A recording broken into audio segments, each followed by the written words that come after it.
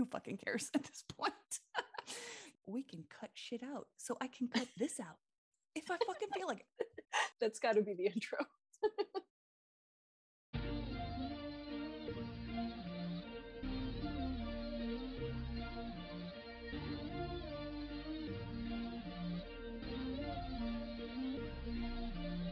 A galactic fur of KKs invites you to Space Cats Happy Hour.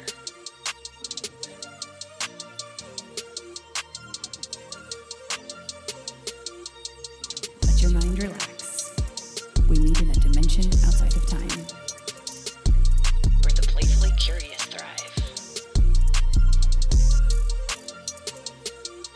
So go on, fill your tin cup chalice with the sacred elixir of creativity. Laugh till you breathe violet flame at the theme's absurdity. And above all, let out your full-throated song with us. Here at Space Cats Happy Hour, with the galactic fur of KKs.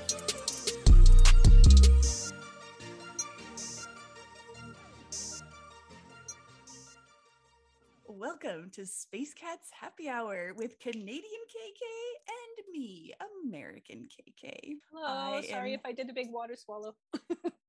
I didn't hear it. You're totally fine. Yes, this is our podcast about all things woo and interesting spiritual shit and personal dreams and journeys and undiscovered segments that we haven't even figured out what we're doing yet. And this time, is there anything else I need to talk about with the podcast? What are we about? I think you covered it. Okay.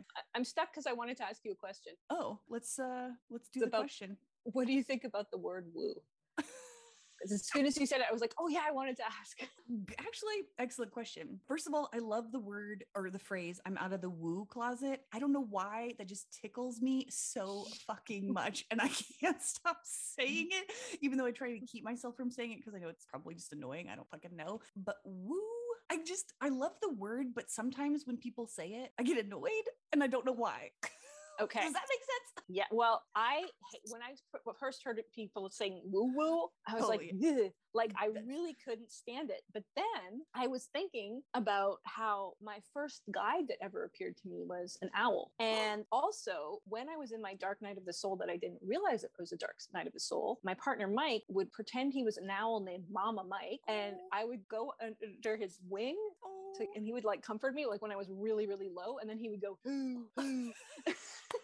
And I was like, okay, is there something about the sound, the frequency of the sound of like woo that needs to be in the world, and that's why everybody has to start saying it.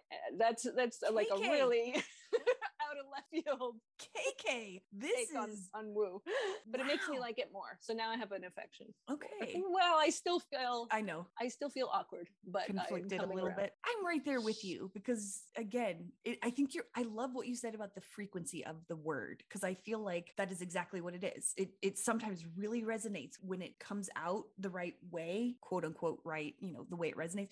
And if it comes out in a way that doesn't resonate, it just is not a word I want to fucking hear. So I understand completely.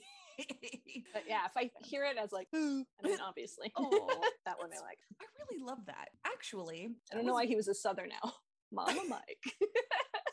I know, well, listeners, one of our segments is 20-ish questions. And I'm thinking we could just have this might be too much of if this goes too far, because we also actually do have a plan of what we want to fucking talk about. But the fact that you brought up an owl makes me, because I also love owls. And one of my questions to you that I wrote down to ask you at some point in this 20-ish questions thing was, let's talk about birds. That was literally the question that I wrote down. Because I was like, I knew it was going to lead to something, but I was like, if I form this in a question, it's going to limit it. So I just said, let's talk about birds. And that's a sentence, but also a question. Yeah, well, first guide that ever appeared to me was an owl. Amazing. Definitely very masculine. I often see my guides as cartoons, so he was like a jaunty little cartoon, like a brown, very stern looking owl, but he would do like silly things to crack me up too, so I wouldn't. But awesome. Many of my early guides had the air of an elderly gay gentleman, possibly British, which is bizarrely a big theme for me in my soul journey. I might have had a reaction that told you I had something to say. Very much willing to hear the rest of your story, but that was my owl guide story. I have more on birds, but what's your reaction? The first guide that showed up for me was also a gay gentleman, younger, not, I would say maybe, I know they're all ageless. Age is kind of a dumb thing anyway, but it was very much like a young, maybe like late 20s, early 30s, probably early 30s type artist living in a loft with a artist studio type vibe. Love it. And human? Yeah, human. Cool. I know a lot of times spirit guides show up in animal form first.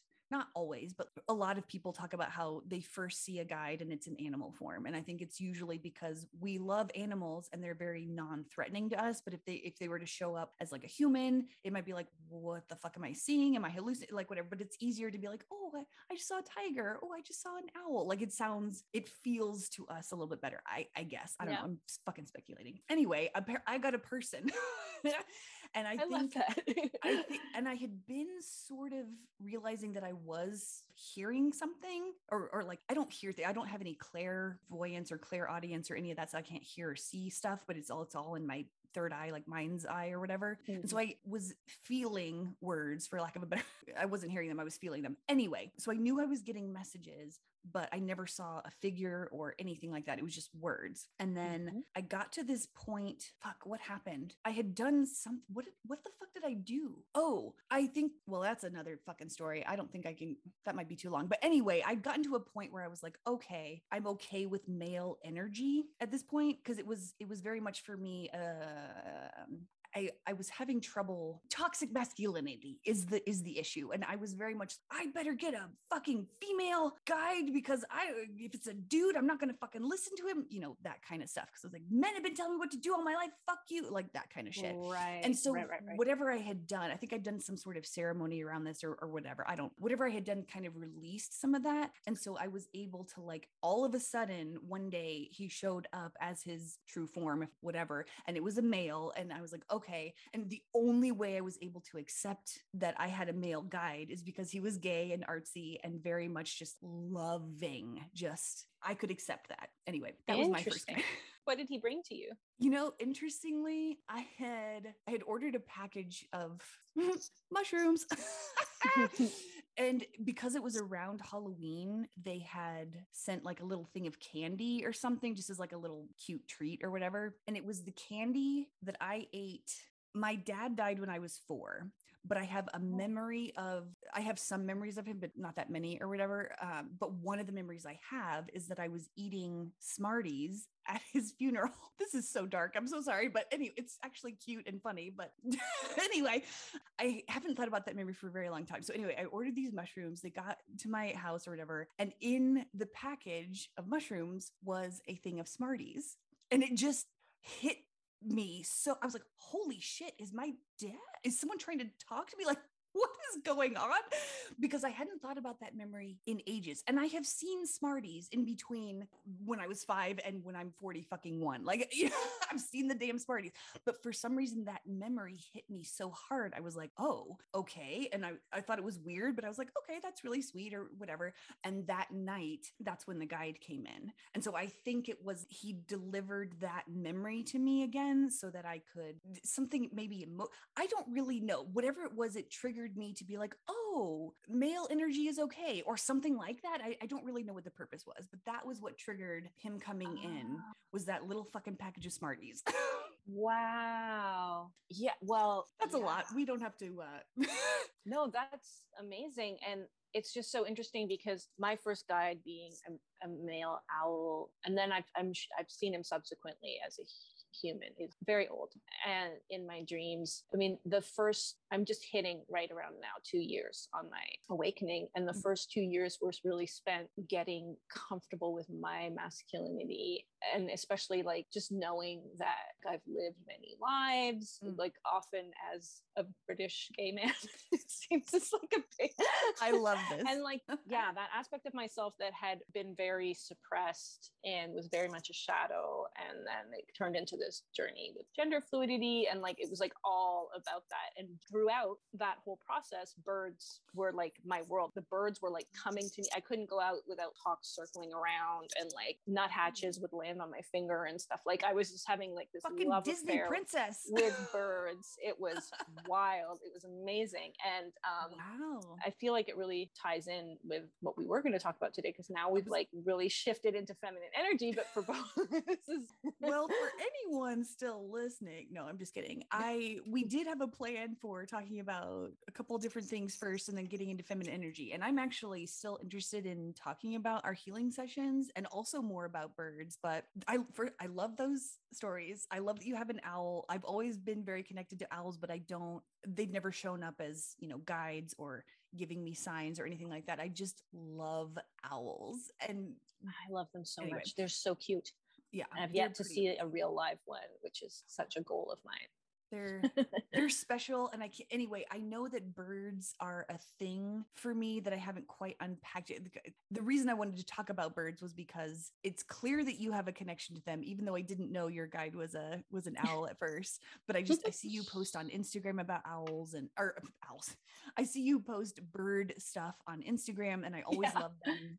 I just had this feeling that birds were a thing we need to talk about. I think it was Water Baby Tarot in a conversation, maybe with Jess or Noah, but talking about how like the original galactic race that came from another universe to like help found this universe was like a bird race, the avians, the blue avians. Interesting. And that has, and I'm still, for me, the galactic stuff has a lot of resonance for me personally, and I do appreciate, all the information about it, and I just like absorb it and see what resonates and like which parts of it do and don't. But that anyway, I still haven't unpacked for me how would I feel my relationship is to that bird race, but yeah, it resonates with me too. Again, I've always felt pretty connected to birds. Whenever I see them, I just love them, and I don't really know why. And one of my friends is very afraid of birds. Like, I think she doesn't like how dark their eyes are or something. She can't really explain it, because sometimes you just cannot explain fears. That's fine. And so I know that not everyone feels this way about birds, but I love them so much. And I don't know what was in meditation one night. It was like during I think I was doing inner child work or something earlier that day. So like I had called in my inner child in this meditation, and I just let my mind wander wherever she wanted to go or think about. Like, I just let it come in and just, okay, we're just sitting here, whatever you want to do. And all of a sudden, again, in my mind's eye, ginormous. I live on the 3rd floor. So this bird was big enough to fly in and stand on his feet and look into my window. Oh my God. It was the body of a crow or raven, but the head kept changing. First, it wasn't exactly like a lion head, but it kind of had that mane of lion's hair, but it was sort of fuzzy, so I couldn't really see its face. And then it also, I forget what else it shifted into. The lion hair was the only thing that kind of is sticking out to me right now, but its head kept changing. And so, okay, cool, dude. And my inner child was like, let's go. And so we got on the back of this bird and flew for a while. I don't know how long or where we fucking went. And we were flying across water and forest and just scenery, whatever. And then all of a sudden, in the middle of this forest was a clearing, and there was a very sort of stereotypically medieval type style gray tower, stone tower. And we just, like a helicopter, we just landed on the top of this tower. And then it kind of turned into a video game where we got off the bird and we went down the stairs. Kind of, if you've ever played The Witcher 3, which I have played way too many times, so that was probably on my mind as I was going down the spiral staircase, which looked exactly like a scene out of The Witcher. We went down the spiral staircase and into the tower, and then we just sort of ran down this weird mine shaft and fell into some water, and we were just playing and we just hung out. And then my mind wandered again, and something else happened. So very standout moment of bird energy of some type. Well, that's a bird guide. Oh, fuck. God damn it, KK. Of course it is. You are correct. Now I have to say more, because lately I have this thing where I have these 4 stone gargoyles, energetic gargoyles, in my room at night. So the first time I was like, I just saw them as vague gargoyles. And then when I actually went to look at them, I'm like, what are you? One was a lion, one was an eagle, and one was a cobra, and the 4th was a sandworm. just so I was like, that's interesting because I very much like lions are huge for me. And I know they're like galactic stuff with them too. And then Cobra is, I feel like it's more like I have close friends who are very like snake, but I was like, okay, interesting. But then today I was just listening to channeling from the Pleiadians that was saying, yeah, so lions represent the Lyrans, who are one of the first galactic races in this universe. So the Blue Aliens came from the other universe to like help found this universe. Then the Lyrans often show up as lions. And then the Sirians, by way of Vega, are snakes. Oh. And then Pleiadians are birds. So she just listed all. I was like, okay, all right. So I got it. That's cool. Wow. Anyway, the birds also connect to the Pleiadians. And I was very much going to talk about Pleiadian stuff that feels connected to Pleiadian energy, because what also came up in some of the channeling that I was listening to was like the Pleiadians tend to be very perceived as a very feminine energy in like all of their different incarnations and dimensions that they exist in. They tend to be perceived as feminine. I have a huge tie to snakes, so I might be one of your friends that has, and that might also be why Sirius comes up. I still don't know my connection with Sirius other than going there astrally to learn and teach and all of that stuff. As we uncover more of our galactic heritage, I know I'm very tied in with the Essassani and Arcturians and apparently Syrians, but I don't know if that's where my soul came from. I don't know where the snake thing comes from, but it's definitely it has been that way all my life. Ever since I was a baby, my family will tell you, I just have always wanted a pet snake. I had my mom somehow found these ginormous, as in like literally the length of a flight of stairs. Stuffed like snake, like a toy, like a kid's toy type stuffed snake, and it had things in it like styrofoam or whatever the fuck. It was the 80s, so mine was pink, I think, and my sister's was yellow, or maybe it was the opposite, I don't know, but it was a pink and a yellow snake, and I was just obsessed with it. I don't know how she found these or why she even got them, but that was a very vivid memory for me, and I was so ecstatic because I love snakes so much, and now I had this huge, basically stuffed animal of a snake that I could just curl up with or ride down the stairs, which my mom didn't like because that meant the seams were going to break and the styrofoam was going to come out, but we did it anyway. And I wanted a snake so bad, like a live one. And my mom was like, just not going to have that. She was like, no, which is fine. I understand, because she would have had to feed it because I wasn't going to feed it. So she got me a rubber snake, just like another toy from Toys R Us or something. I carried that fucker everywhere. I just was my thing. And I just have always loved snake. Anyway, so I'm still uncovering all of that stuff. So the snake thing is very interesting too. Syrians by way of Vega, right? And then the Vega, Zeta. The Zetas are also known as the Greys, are like the offshoots of the Vega. So I feel like okay, that makes more sense. Also that they turn into the Essassani. It's like Essassani, you know what I mean? It's so snaky. KK. If people are listening are like, what are you talking about? That the Essassani. Okay, so I can't remember everything, but like Lyrans branched off into Vega, I believe, and then the Vegans became very devoted to spirituality and to spiritual technology, to the point where a subset of them stopped cutting off all their emotions, and that's what became the Zetas, which some people know as the Greys. And then they had a species crisis because they were so cut off from their emotions, and then that species crisis led to their ascension, and then they became a hybrid with humans because they used human DNA to help save their species, for which they are very grateful. And those are the Essassani, who are like really lovely and seem to be like very much our allies. And you don't need to be afraid of the Zetas. But of course, we have all these snake fears, which is also like Kundalini, origin of the universe fears too, right? That's like the fire snakes.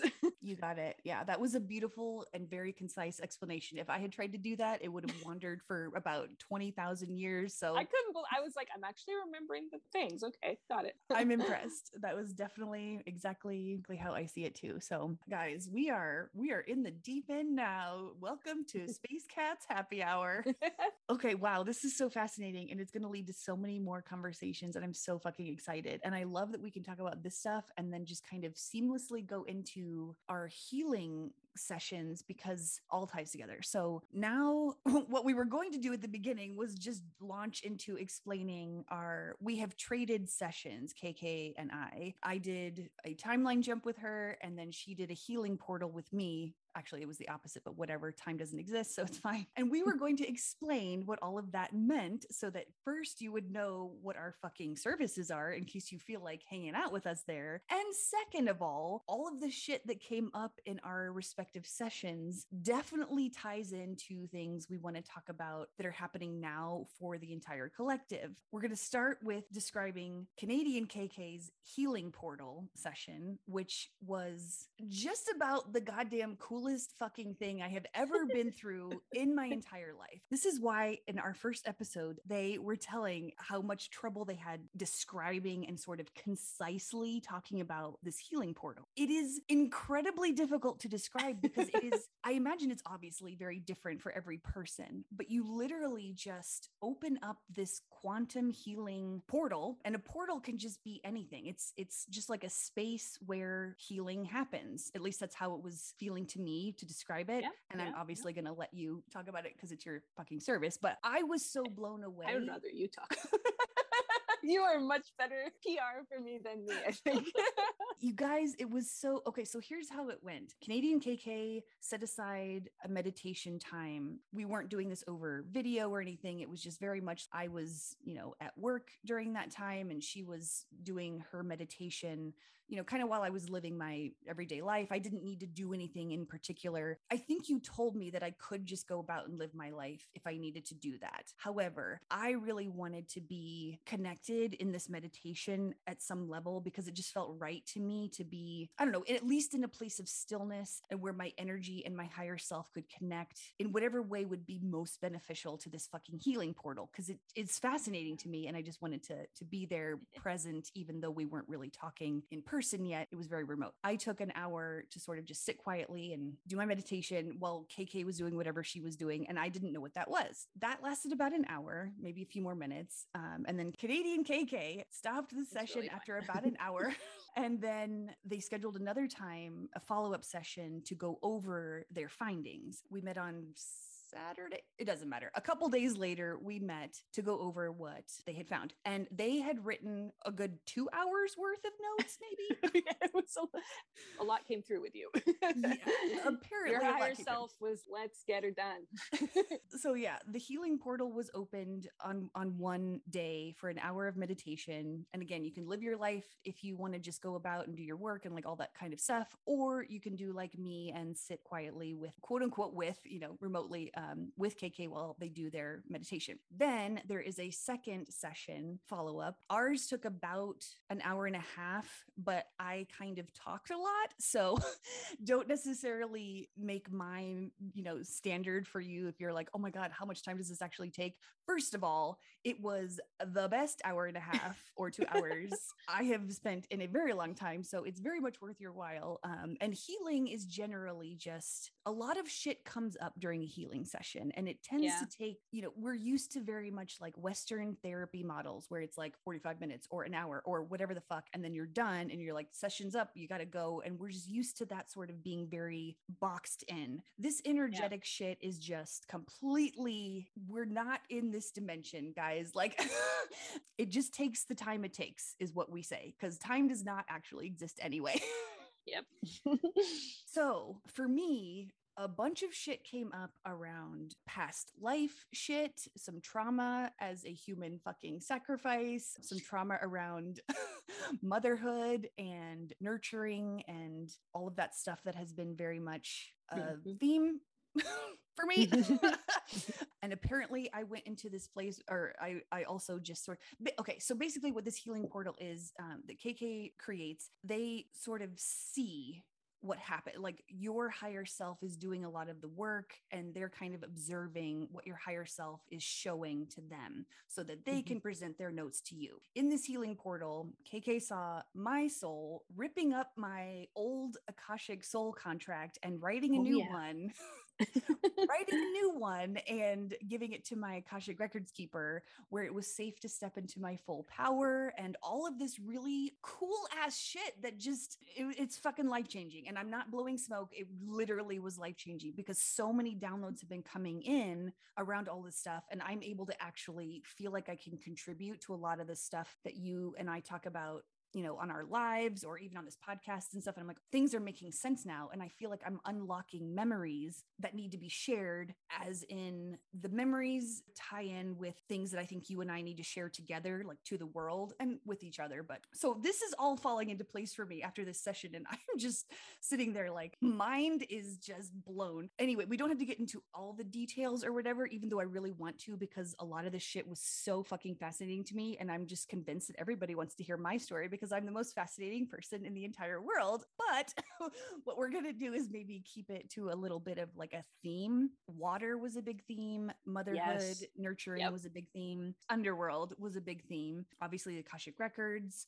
feminine energy, guys, feminine motherfucking energy online, real hardcore right now. So that is, again, not super concise summary of what happened, but it's the only, and it's not even touching like how it actually felt. So basically, Canadian KK's healing portal, you gotta fucking do it. Okay, just fucking do it. That's all I gotta say. It's life-changing and it's awesome. So it was really cool because another thing that happened was you showed me how you astral traveled your mechanism, which was this cool pyramids, but their bases were together. It was like this pink diamond pyramid prism, and you filled it with colorful gas that like shifted colors, and you like wore it as like a backpack, but you were also kind of inside it, and you went around. You were a cat, right? Like that part? I forget. I was a cat going underwater to the you were a cat going underwater in the old-fashioned in the underworld in an old-fashioned scuba suit. And I think I don't remember now what you were, when maybe you were just you. I think I might have been nude. Yeah. Which is amazing. That was like a really cute aspect, but like being naked was very important. So like the whole time. Oh, man. Now, which I should point out, it's just like an outline of a body. I don't don't worry, I won't actually see you naked if you do a session with me. But yeah, like your higher self was really raring to go and packed so much in there. It's not surprising to me that you're having all these. There was also like some activation component. I think it's really interesting because in these sessions, like you said, it's like the person's higher self just orchestrating everything. And mostly I'm just watching. And then there's also this beautiful like receiving that's so important, energies and stuff that take place. But it's a real mishmash. It's a real combination of like a reading and a healing and stuff and activations that happen. You were the first person that I've done outside of like my friend group where we did the second part of the portal where we go live and I bring in energies with the other person there through the Zoom meeting. So that I was really, really grateful because I totally froze up before it happened. I was like, nothing's going to come through because my guides really wanted me to not over prepare and they want me to just be in the moment. So I like did the world's worst intro and I was like, okay, I guess, we could just try this. And then it was fine. And information came through and energy and stuff. So there were so many scenes that then flipped around and came back the next day when you did my timeline jump session, and it was incredible. Yeah, I did forget to follow up that part with KK goes over the notes that they found during the remote meditation part where you're not connected. And then after they go over the notes that they have, then there's this second part to that session, which again is partly why it lasts about an hour and a half ish, just depending on the person, where there's actual, again, we were on Zoom. So we were together at that point, and it was just very much, they kept narrating what they were seeing. And all I was doing was sitting there calmly, quietly in my meditation pose, very comfortable. And I felt like heat in my hands and all up and down my body. It was pleasantly warm blanket feeling. So again, there's no real suddenly see yourself on fire or something like that. It was just it was like a healing, warm energy. And then they were narrating everything that they were seeing as far as like my ancestors were there supporting me, as like a lot of this energy blockages were cleared out, energetic blockages in my kidney area and up and down my right and left sides. And so it was just very energetic. It's just like salamander on your shoulder to whisper in your ear. Yep, because you have animal communication abilities. Yeah, and I'm unlocking all this stuff. So I forgot about that second meditation part, which is obviously very fucking important. And it was very awesome. You just got to make sure to drink a lot of water and take some time, rest. Yeah, and like I'm still not at a point where it's easy for me. Like I kind of get a sense it's sometimes hard for me to tell what a person's integration is going to feel like. Cause sometimes I'm like, woof, like generally when we clear out a lot, well, you can feel refreshed, but if you're clearing out a lot, moving a lot of trauma energy, you can feel very drained for a while afterwards. And sometimes just emotions will come up afterwards and just to be released and integrated and processed. I always like to warn people, be prepared for, any kind of integration. For me, I feel like when something major like that happens, if I go through a healing or whatever, I definitely need at least the rest of the day to just be in my couch nest, or at least not driving and being a human being or whatever. You can, it's not like it's detrimental, but I just need a lot of rest and I need to drink a lot of water. And I'm privileged enough to be able to take that day. I don't have kids. I don't have anything that's draining my attention or energy. So again, it's fine to be a human being. I'm just very much a hermit and like to be in my couch nest. So it was good that I had that time. The integration keeps happening. Like I had dreams afterwards, almost I can't remember. Anyway, dreams kept coming up, which I don't always remember my dreams. So that was a really cool activation. And I always write them down in the morning because it's really fun. And just kind of let things, I feel like a week feels like a pretty good amount of time for me personally, where it's like, okay, things are starting to make sense. Things aren't feeling overwhelming anymore. Like during meditations, I would be like, whoa, just like a download would come through and I just wouldn't, it's not overwhelming in a bad way. All of this is very cool shit. I love the feeling of those downloads, and all of that stuff kind of gets spread out for me, again, just me, over about a week of this will come through in this night's meditation. This will come through in tomorrow's night, and it's not like it only lasts a week, but I feel like the intensity of it and the frequency of it is a little bit heightened during that week following the healing. And that was what happened with yours. And so I think the next day or whatever, that's when I did my timeline jumping session for you. And I told this to you afterwards that I don't know what was fully like, even you described it to me too, but it was like so lovely, gentle and thorough. And I had, for some reason, these qualms that it was like going to be too fast, and it was like really not. It was so like leisurely. Again, like I can just lie down and in my bedroom, which I think is so funny. Like the pandemic has gotten us to a point where we're like, yep, we're going to have a remote healing session and I will literally lie in bed and you will watch me weep. I was just going to say, I feel like the pandemic has actually helped a lot of that stuff because we know that we can do it remotely now. And it's actually sometimes better. Like, honestly, if I had to do a timeline jumping session with someone in person, I don't even know that would feel right. I feel like it needs to be over this remote stuff. So anyway, yes. Yeah, I totally agree. Yeah, so much more comfortable. I like to do any kind of yoga work too. It's like, get me not in the same room as people. So yes.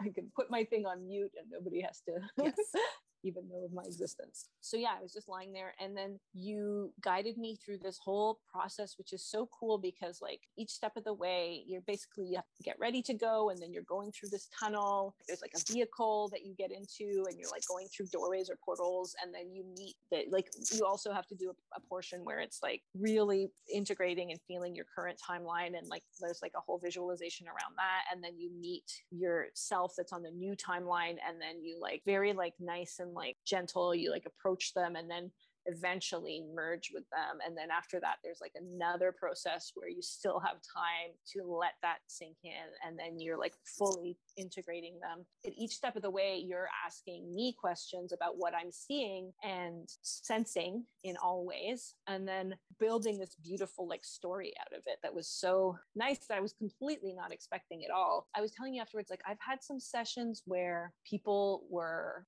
requiring my participation, like feedback in the moment. Even in therapy, I tend to get very triggered by that being asked, like spectrum thing, I just like tend to freeze up, and like your energy was just so gentle. So it wasn't even an issue. Like if I got triggered, I was able to just be triggered and not feel any pressure. And then it was so, so soothing. And the way you wove the whole narrative together, built this beautiful story out of it it's also just so fun. And that's the thing. All of this stuff, when I first started you know, even growing up, hearing about healing sessions, that was all like weird people who were just, you know, hippies or totally belonged in a mental institution or whatever. And then even as I started to accept that was a real thing that even I wanted to do, I was still scared of it. It just, all the words sounded weird. Like, what does Reiki mean? That sounds scary. And if you don't know what it is, like that kind of stuff. And even the word timeline jumping, I kind of want to find another word for it, because honestly, it's very quick. A jump is so fast. And this was so nice and gradual. Yeah. I think that's the big crux of it. Cause I was like, jumping is so fast and you spread it out in this way where it's like you have time. You're not feeling like you're being pushed off a cliff. That's exactly why I want to try and find another word for it, because that's what it is. I mean, that's a really good description of what happens. You move from one timeline to another, but really what it is you are creating a new story that you're going to be living from this moment on. And your old self goes into the void and dissolves that storyline, and then meets the new self and starts living that new storyline. And it's fast in a way because your transformation can be very quick. We're used to things taking so much time because we're used to time feeling so slow, and we want all the time that quickly and that kind of stuff. But you can start living a new goddamn story whenever the fuck you want. You just need to have that confidence that you can. And that's what that void does, is it literally, there is nothing in the void and also everything. So you leave behind what you don't want to have anymore. And then you take the seeds for this new story, and that's what you exit the void with. And yeah, that made it sound, you know, snappy or whatever, but it is a slower process. It's not like bypassing anything. You're definitely going through the release of the old and stepping slowly and comfortably into the new. And then you just start living a new fucking life. And that doesn't mean necessarily that you're never going to have a bad day again or never start acting like your old self again or whatever. It's just, you are telling reality that this is the new you, and you're just standing firm in your new story until that story starts to be reflected out to you like it already is in your head. So yeah, I definitely need to find a new word for it, because that timeline jump it sounds cool, and it is cool, but it's also very, like, I feel like maybe a little off-putting to some people. And so I need to figure out a better way. So I've been in the process, and again, this is all connects back to this new feminine energy. Like the void is that very feminine space. Yeah. And so I've been in the process of like repairing my relationship to it. So if you're with somebody like me who doesn't have a good relationship to it, it can be really scary to think of going in there. Especially for me, my whole thing is like feeling very alone in the void. So to have such a comforting presence the whole way through was like so great. I mean, as I said, like I had to grab in my head, my cat's coming too. Like I was holding the cat the whole time. I was like, I'm bringing everything with me to this void. And so that was really lovely. And every step of the way was just like super. Yeah, I have the time, and now there's time to digest this part of the journey and that part of the journey. And I ended up getting really triggered when I saw myself of the timeline because as I was saying, I've been on this 2-year thing of really getting in touch with my masculinity. And part of that was that every time I went into visualizations or meditations and saw myself, it would be a very like masculine presenting self. And I kind of got in my head about that and thought that was telling me that was like how I needed to present externally henceforth or something. And I got really rigid about it.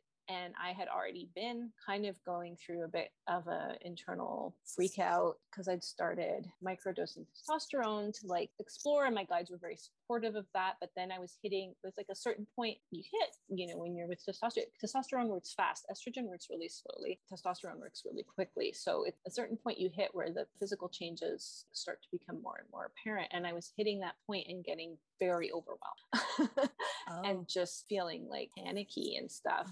And so I'd like literally just a couple of weeks before had like a huge meltdown of feeling like I was supposed to surrender to this experience because my guides were like really encouraging, not being able to connect with my body super strongly or my own desires about it in this like consistent way, and wanting both, like wanting on one hand that masculine presentation, but like wanting to be like a real actual live shapeshifter and go back forth. And then initially way back when it was all theoretical, feeling like, yeah, that's possible. People are literally shapeshifter. Like I've heard someone who's literal shapeshifter be interviewed before. Like this is, I'm like, I'm a god. This is the new world. I'm gonna do shit. But then hitting the reality of hormones in my body and like what that was, you know, all of like the human programming and all those things, and just like freaking the fuck out. And then I'd had this epiphany where I was like, you don't have, like, nobody's making you go further in this than you want. And like, it's all in me. It's all me interpreting things to be like, I must fully transition or whatever. And it was like, no, nobody's telling you to fully transition or do anything. They just want you to like explore and play and see what feels good. So I just kind of had that breakthrough where it was like, okay, I don't have to like race towards, you know, being on testosterone like at a super high dose or forever or anything at full tilt. And then I saw myself in the timeline portal and I was very feminine, and it really triggered me because again, with you see my internal stuff baggage that I have is I'm always like, oh shit, I'm doing it wrong. So I was like, oh fuck, I did everything wrong. And like, I'm like, I wasn't even, you know, and I just went into this whole thing of why did I, you know, I must have gotten it all wrong. And then I just got really hard on myself and it started, but it was like very productive because it brought in this, but then it like allowed all this stuff to come through of feminine energy in the day that followed. So the next day was just me weeping, like massive wave of grief that I kind of had to like shut down a bit while I was focusing on the masculine, because I just didn't have room for it. It was almost like fucking up my masculine to be so overwhelmed with like feminine anger and grief, you know? So I just had to let him breathe for a while, but then I had to go back for it. And it was everything that Jessa said from Soberish and AOD that she talks about whenever she talks about the 70 download of the earth is coming online. We have to get our connection to the earth super solid with our bodies, really get into our bodies, get out of our head space and like really get to know feminine energy. And she's always, you know, if you're trying to do stuff and you're not giving your body time to rest, it will make you rest. And that was like, I was flattened. And I thought I knew, I thought I'd already been like juggling that feminine energy, and it was like, you ain't seen shit.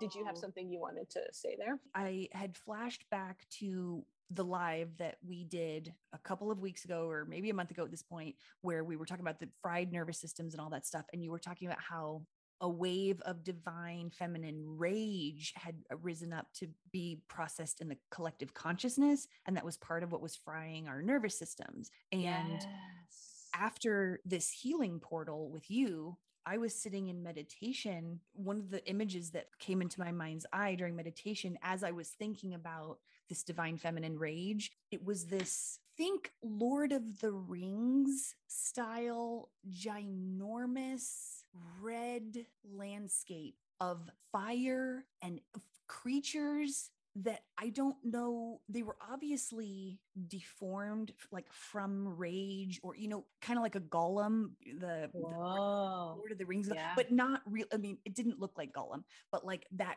kind of vibe of he was a human or whatever. And then because he went through all of this, he held on to the trauma and like all that other stuff, he became this like creature Gollum. Sorry, I was like, whew, I'm just remembering the feeling in my body when I saw this landscape. It was a lot.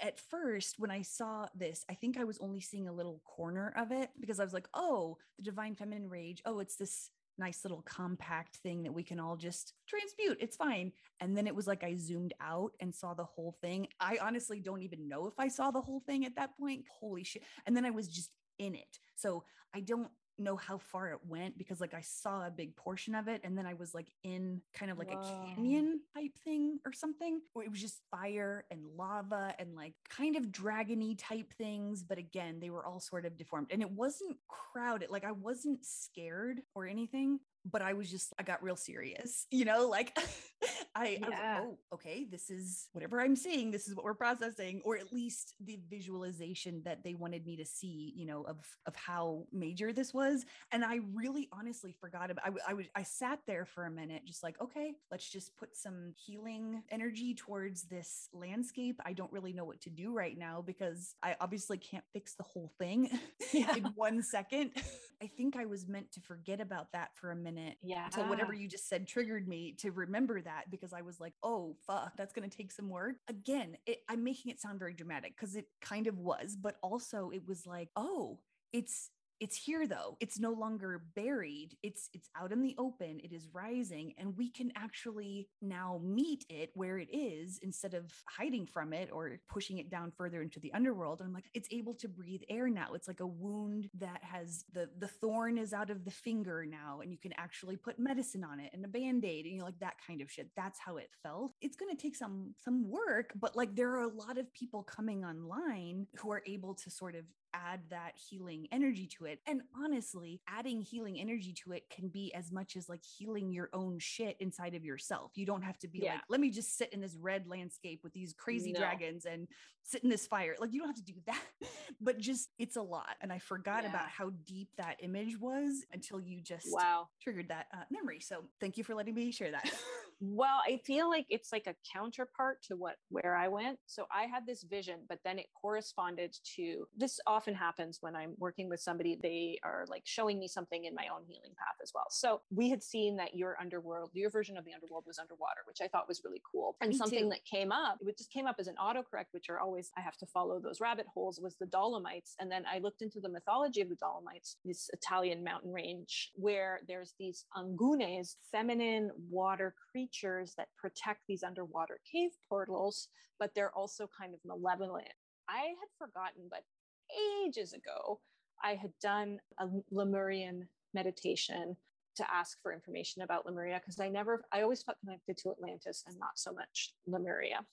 Actually, I'll just give the tiniest capsule summary. So Lemuria, people often talk about Lemuria, but apparently Lemuria was just like one colony of the Mu extraterrestrials.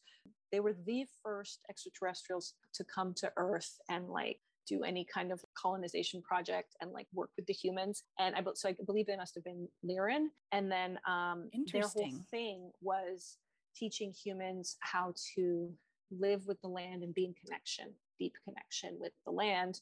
And they were also very connected to the water. And so they went all around the world, and the people of Mu were like being coached by the Mu ETs. They were all spread out everywhere. And if you listen to Hopi indigenous mythology, they talk about like a continent that very slowly sank. And it did it so slowly that there was able to form like a land bridge. And that's how they came to North America and stuff.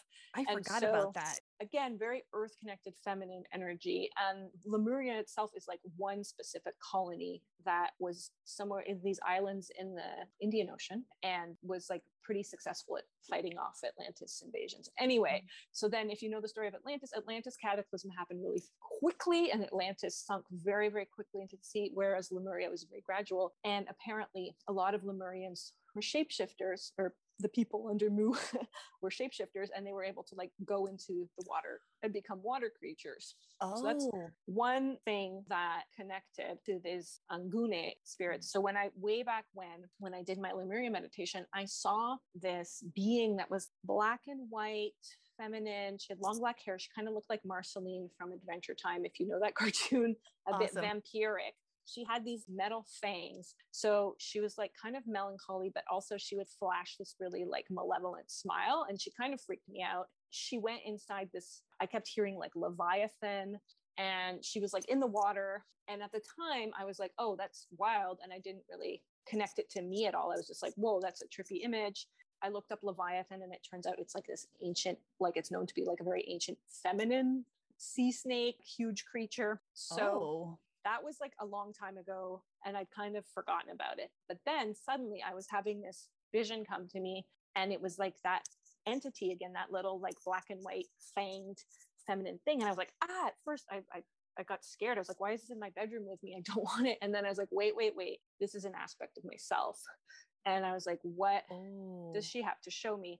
And so then I went with her and she took me to this island, I kind of took her to this island, and it was an island of healing. And now here's where the Lemuria stuff for me always kind of Venn diagram overlaps with Mintaka, which is this underwater, very feminine planet of like almost mer people that was destroyed, and for me feels very connected to the Pleiades. The Pleiades are also, like, as we just said, like very feminine, and for me it's connected to the Pleiades. Okay. Mintaka has this, like, the people feel connected to Mintaka hold so much grief for that lost planet. So when I was following this being, she felt like Lemuria and Mintaka overlap, like holding the grief for both of that. So as soon as she got to this island, she just started weeping, and she was weeping and weeping. And it was this island where she had to go for 1,000 years of healing. So Holy yeah, shit. it was really epic.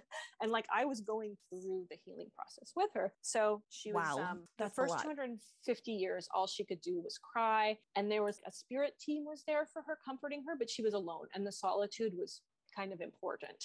And she was alone, even though like on the other side of the island, there were like human beings doing their thing.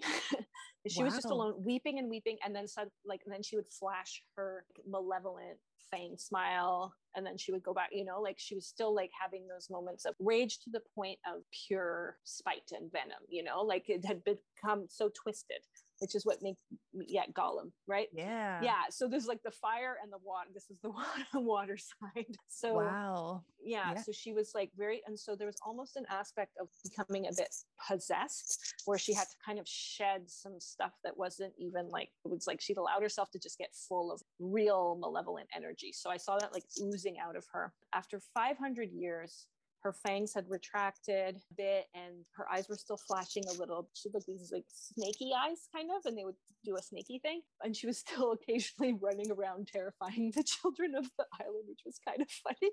She had to like let off some of her rage. But then, yeah, still doing a lot of crying. And what she would do, so there was a little like round pond on this island that she would just lie out under the moon. And like that was very healing for her. She would just lie in the water underneath the moon. And then more crying and more crying.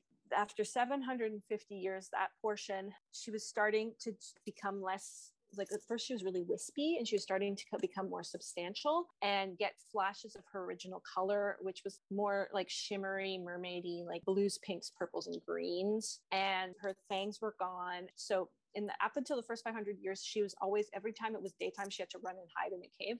But what happened in this part was like she would be lying out at night on the water and the moon, but one night she'd lay out so long that the sun started to rise, and it was fine. And it was in fact very healing. So she was able to like reconnect with the sun energy, and it went over her, and she started shimmering back into more of her color. And so that was like a big turning point of her healing. And then this is so beautiful. The final 250 years, she was joined by others like her who were at various stages of their healing. They were all feminine beings, and they were all crying together. And then they started purging because they had so much guilt. First, they had guilt about having forgotten their limitlessness and their like unity to the point where they were like allowed their things to be destroyed, and also they had a lot of guilt about what they'd done when the grief consumed them and they became super malevolent, really dark shit. So I just saw them purging, and they would be holding each other's hair back while they just like purged out all of this black ooze. My God. And then they would go in the water together and they would sing, and it was the song of Mintaka, which brought them into the frequency of Mintaka, so they could like experience it again in this way. It was so beautiful and so healing. Yeah. And they would sing the song, and they were all like back to being like super rainbowy colored and, experiencing joy again and like playing in the water. And they were able to procreate with each other, even though they were just feminine beings. It was really cool. It was like, frog style. I forget which ones could. And so they had these little mer babies by the end, and it was like very sunny. And yeah, so I had that vision, and I was holy just like, shit. Even then I knew, okay, that was an aspect of myself. But then I had an Akashic reading like a few days later. She's like, yeah, that's you. And I was like, right, actually me. Oh, and holy and shit. she's like, and that's where you go in your astral, because it's such a beautiful healing place. That's where you go to just hang out in that 250 years, because it was such a gorgeous time for you and so amazing. So you just go there. Oh my God. So it was just like, whoa. And also I'm going to be doing, this is like a first for me, but I'm going to do a group portal healing for that specifically. That's going to like walk us through the 1,000 years of healing. Can I be a part of that? Yes, very think much. Count So me I'm just like, in. it came to me like I did another session with another person, and then it came up for her as well. And I was like, in the middle of like my meditative state, I got to do a group thing. This is like, yeah, but it feels like very much, yeah, just so connected to fully allowing that 7D energy in, and like healing from all, because then I went down some really, really dark roads in looking at my masculinity and why I was so estranged from it. And I saw, for me, past lives are very useful tools. I saw some like super, super traumatizing stuff that I did as a man. It was very, very upsetting. And I just re-experienced that this week. Okay. Of things that I'd done as a mother, especially.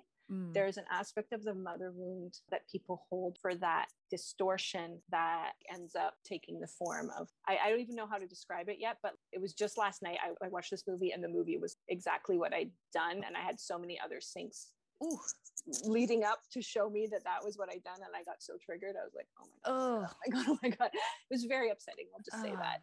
And I think we need as much help as we can to heal that, because it's even more upsetting, because the stuff I did as a man, it's almost a little bit more removed, but like the stuff you do as a mother that causes harm, it just causes the deepest soul trauma.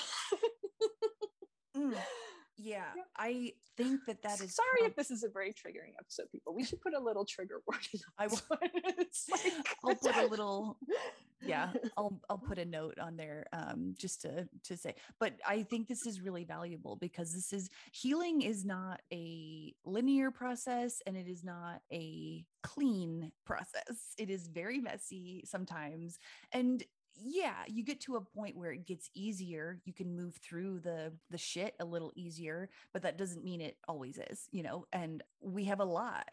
I think the motherhood, nurturing, forgiveness stuff that came up in my reading with you, your healing portal that you held open for me, it was stuff that I had done and in a past life. And I don't know exactly what it is yet, but I know it was bad enough that it was traumatizing, and I carried it into this life, so much so that the thought of having children makes me nauseated, and I never could figure out why. Same. Because it's not like I don't like children.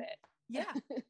It's a real terror, and it makes like when I would think about it, I would have a physical reaction that felt a little overblown for the simple question of like, do you want children? Like, it's a simple question on its surface, but we have been carrying a lot of shit, so it now makes a little more sense. I just want to say about past lives, for me personally, it is helpful for me to actually see some of these things and not everything. And this one, I was like, don't show me. I get it. I get what I did. I don't need to see anymore. But not everybody has to. I want to be very clear. Like, if you're listening to this and being like, what, that you like, not everybody, I don't believe that at all. Like, not everybody takes the same path, and some people are really not into revisiting past lives, and that does not mean that you can't heal from them. There's all these paths. I think some of us take the path where we see it because then it helps us in the work that we do or whatever. For whatever reason, it can be helpful or healing, but it is not a prerequisite. So if you don't want to go down that path, you do not have to. And that's a really good point, because a lot of this stuff, and I think that's partly where a lot of my fear around trying to start any of this healing stuff came in from, because it felt like it was out of my control. It was like, oh, if you start healing something, especially this energetic woo-woo shit, you're not going to have any say in what you see or feel or do or have to deal with or any of this stuff. And it's like, no, this is a free will zone. You have full control over your own consent at all times with any healer worth any actual salt. So if anyone tries to tell you differently, they're fucking selling something. So fuck off. You know what I'm saying? So anyway, we are definitely trying to put this message out there that you are in full control of your healing and you do not have to do anything you don't want to do. And KK's right. This stuff doesn't come up for everybody. It's only if it's relevant. I've worked with people who are like, no, I know there's something from this age and I don't want to resurrect those memories, but I want support with healing. And it's like, yeah, we do that. We don't have to dig up there's like good reasons. Like it's not about re-traumatizing ourselves to heal. Now, for me, I guess I've chosen this path. It's a bit intense at times, but it's okay. I don't think anybody should force anything on themselves. Hell no. Yeah, for sure. And actually, I'm still kind of navigating that because the thing that came up for you, I was like, okay, I guess I'm supposed to, the human sacrifice thing. I guess I'm supposed to tell her because the higher self showed me. I'm like you. I think this stuff comes up. I don't think our souls show us anything that we can't handle or that we didn't choose to handle. For me, it's been all about kind of zooming out a little bit and seeing it as a whole picture, as far as knowing that I'm just playing different roles in this very intricate cosmic game and not feeling emotionally attached to those roles.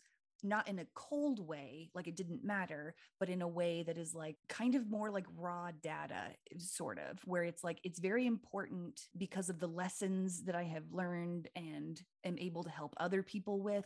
I guess it's that emotional detachment from myself. And again, not in a cold way, in a very like, okay, I chose to do this. I went through the trauma and that's okay. I did it for a reason. And knowing that I chose it makes me feel empowered. It doesn't make me feel like a victim. So not everyone is at that place, and that is perfectly fucking fine. I have not always been at this place. So no one's judging anyone. You take your own path and it's all good. So if this resonates, obviously take it. If it doesn't, fucking leave it and we come back to it later or not, just we are sharing our own experiences in case other people can get any value out of it for themselves if they're searching for answers, just like we have been searching for answers all of our lives. I actually, over time, like I was told I got glimpses of certain past lives where I was actually the one doing something very harmful. And then I had to go back and kind of like feel into it. And then finally, so that I could actually feel like, yes, that was me, not just some image I saw. Yes. And for me, the value has been really breaking down my illusion of separateness from other people and really expanding my compassion and like getting away from judgment. I know people can't see us right now, but I can see KK, and they were like backing into the feeling slowly but surely of the past life stuff that you have done to other people that's bad. That's exactly how I feel too. And it must tie back to the nervous system, I feel like, because if I can sort of slowly back into this feeling of like, okay, that was a bad thing I did, and I'm going to be okay with it, obviously, because I chose to remember this right now, but I just need a minute to get used to it. And I feel like maybe the nervous system, it's like going into cold water where you like dip a toe in first and then, maybe up to your ankles, just slowly by little, and then your nervous system sort of gets used to it. And then you can start to feel all the feelings without feeling all the feelings to their full intensity, just like an outline. That's a great way to describe it. Just this idea of like, it's not, I really resonate with the view of we come here to experience polarity and to experience duality and really go into it. And that's not everybody. People have their own soul paths, and I'm not saying that's, but that feels true for me. And that then you're not being punished if you did something bad, because a lot of mine, I was shown the past life first, where I was experiencing the other end of that. And then afterwards I would see where I was the perpetrator, but it's not karmic punishment. It's just like, I wanted to see what I could learn and experience from this end. And now I'd like to see it from the other perspective to figure that out and like just like fully have that in my soul journey. I think it might've been that Gaia episode where I think it was the Pleiadians. They said that the word karma has been weaponized, and that hit me so hard. I was like, oh no, fuck. Of course it has, like, and of course that's why we think of karma as punishment, because it suited someone in power at some point to use that word to make us all fall in line or whatever, It helped me put in context the fact that language is whatever we collectively agree a word means to a certain extent, And so I'm like, yeah, the word karma really just means lesson learning. And it doesn't mean it in a bad way. It just means it in you're going to look at this from all angles, whatever this is for you. So maybe motherhood, or maybe being a fucking tree, or whatever the fuck you want to learn, you're going to come into these lifetimes as every part of that lesson, victim, victimizer, whatever. And it's not even right. We're moving into an age where this polarity doesn't really necessarily, it still exists as a thing because polarity is a thing, but we're going to be experiencing life a little less dogmatically, where we're like, I did this thing, so now I'm going to be punished by having to live out this experience from the other side. It's like, no, I don't even know if that's correct. We're going to be more integrated, I guess. And we're going to have that masculine and feminine balance. And so inside of us energetically, and that will take away some of the sting of the weaponization of the word karma, I think is where I was going with that. I might have just made that up. I don't know, like live different experiences that aren't just like, I want to live one side of this and then the other. It's like, why don't we go for energetically different experiences that are two sides of one issue, like weird, prismatic other stuff that we can get to that's going to be very interesting. Also, it is gonna be fun. A few days after I had that vision and I was putting it all together with like the Akashic reading, which all stemmed from, as I said, being triggered by seeing myself in my family. It was just like unleashed everything. Like it was completely came out of that timeline jump. 8 million downloads. I was like, whoa. When I was out at this cottage that I went to with some friends, it's my first time going to a cottage. We were at this little lake. It was like circular, like surrounded by cottages and forest. And we were there completely alone. And I was even able to swim in it completely alone, just like my vision. Wow. Naked in the lake. And I had wanted to go at night, but it was a little too chilly. But these loons were with me, and the loons represent lunar energy. So I was like, oh, I had my like swim under the wow. Man, you really got some seriously amazing downloads, and this is helping. That was massive. Like you just put me right into like, I felt like you was like, okay, we're gonna do this concentrated. I feel like the masculine journey was like so drawn out, and this was like bam, boom, boom, boom, this, that, this. Amazing. Well, I kind of feel like that's how we've sort of been living our lives. Like we have spent so long in this toxic masculine age that I feel like detoxifying that has felt pretty slow. And then the feminine is boom online. And it's not necessarily exactly like that, but that's kind of how it's felt, at least in the past few months. I know it's been years at this point, but like the intensity it's not fucking around anymore. And so I feel like your journey is that metaphor where like the masculine part was kind of long and drawn out and it's finally detoxifying or whatever. And now the feminine is like, bitch, here I come. Like, okay, thanks.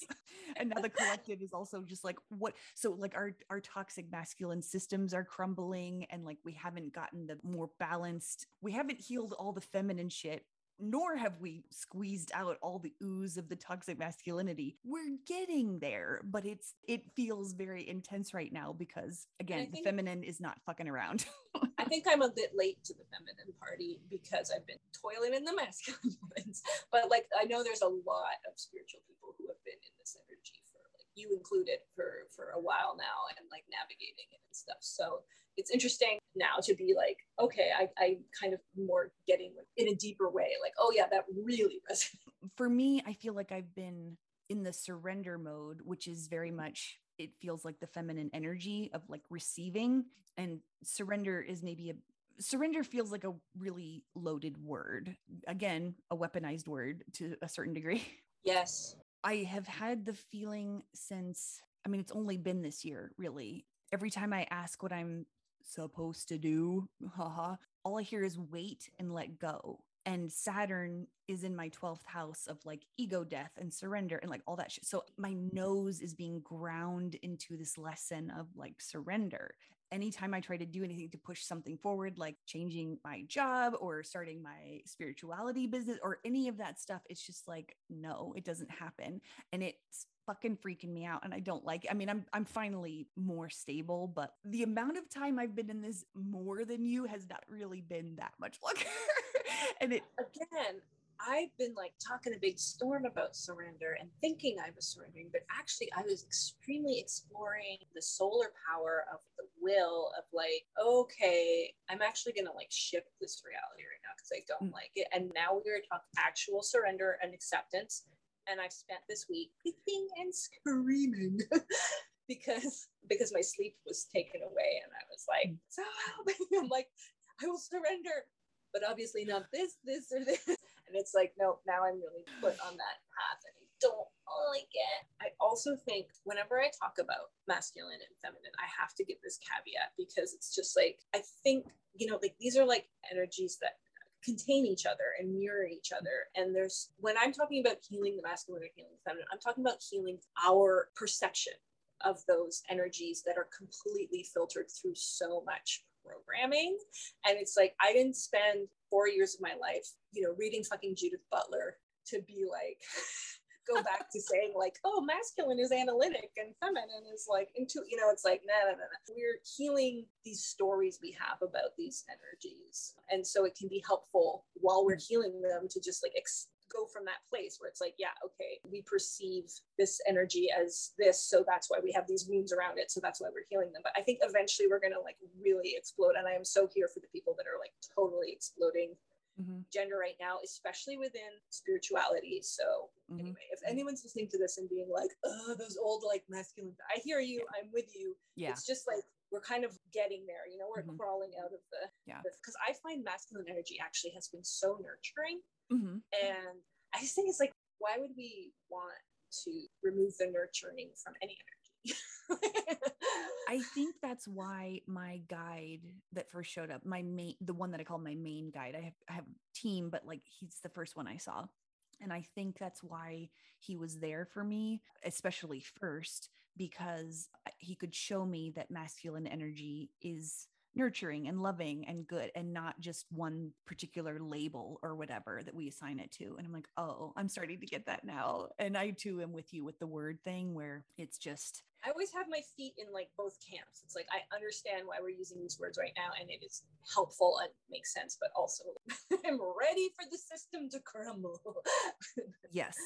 Same fucking full-hearted same on that shit. And we're getting there, and it's very, I feel finally very encouraged. And I think it's partly because my nervous system is it doesn't feel as fried right now. And so I'm like, oh, cool. I'm totally stable right now. I hope that doesn't mean I'm going to be knocked flat on my ass. So let's just mentally prepare for that in case it does. But I feel like we've been through the fire, and there's more fire to come. I'm not saying we're done with this shit, but I feel very like I can handle it. I did not feel like I could handle it a couple of months ago. I was like, if this is what it's going to be like, I might need to check out now, because I don't know if I can help anyone, let alone myself, you know?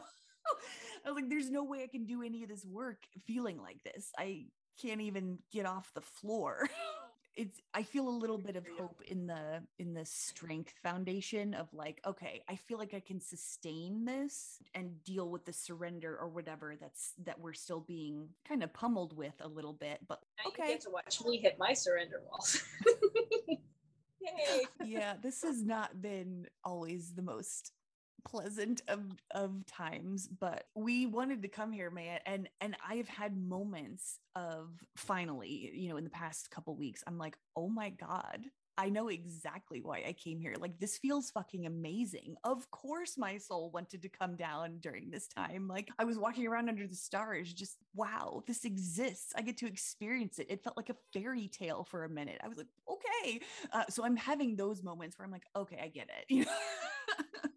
But yeah, it's got other moments of fiery hellscape. That's why live when I was talking about the water and the water blessing and the joy and how it came through, like joy isn't just healing, but it's also protective. And it's so hard to get there when your nervous system is fried and you're overstimulated and got too much stuff going on, it's so hard to get to the joy. But if you can, they say like with tapping on your forehead when you're in a really good state, to lock it more in. You find yourself in a moment like that where it feels like a fairy tale. Coat yourself in it as much as possible. Okay, that makes sense. Thank you for the tip, because I will definitely do that. Do it when I remember.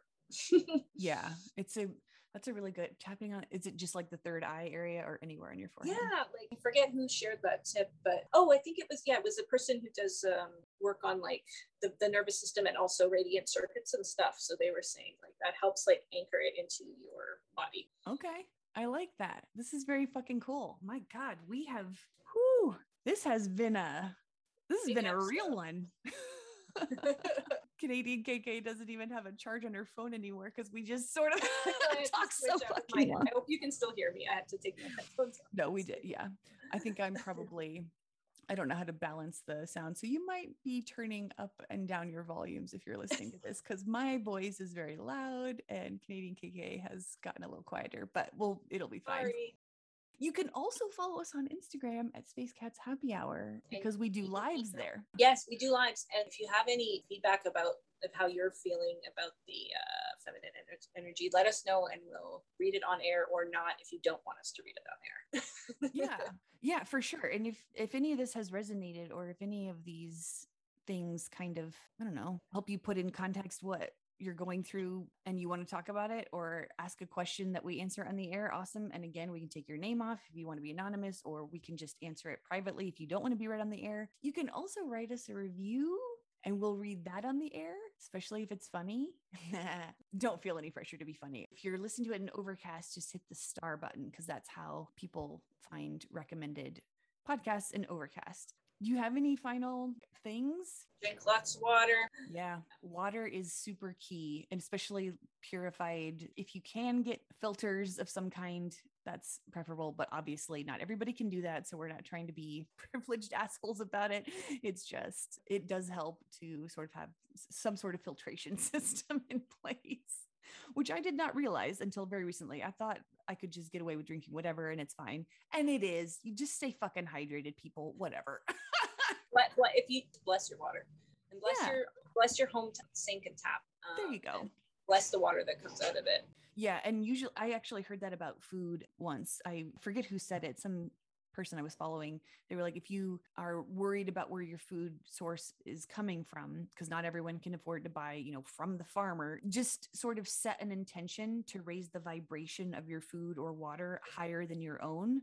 And that works. That's fucking all you need to really do. So don't worry about it. If you don't need special tools. Again, don't let anyone sell you anything. Just we're happy that you are listening to us, and we look forward to answering any questions you have. And we will be back again we'll get this up at some point, and then we'll be back in 2 weeks after that.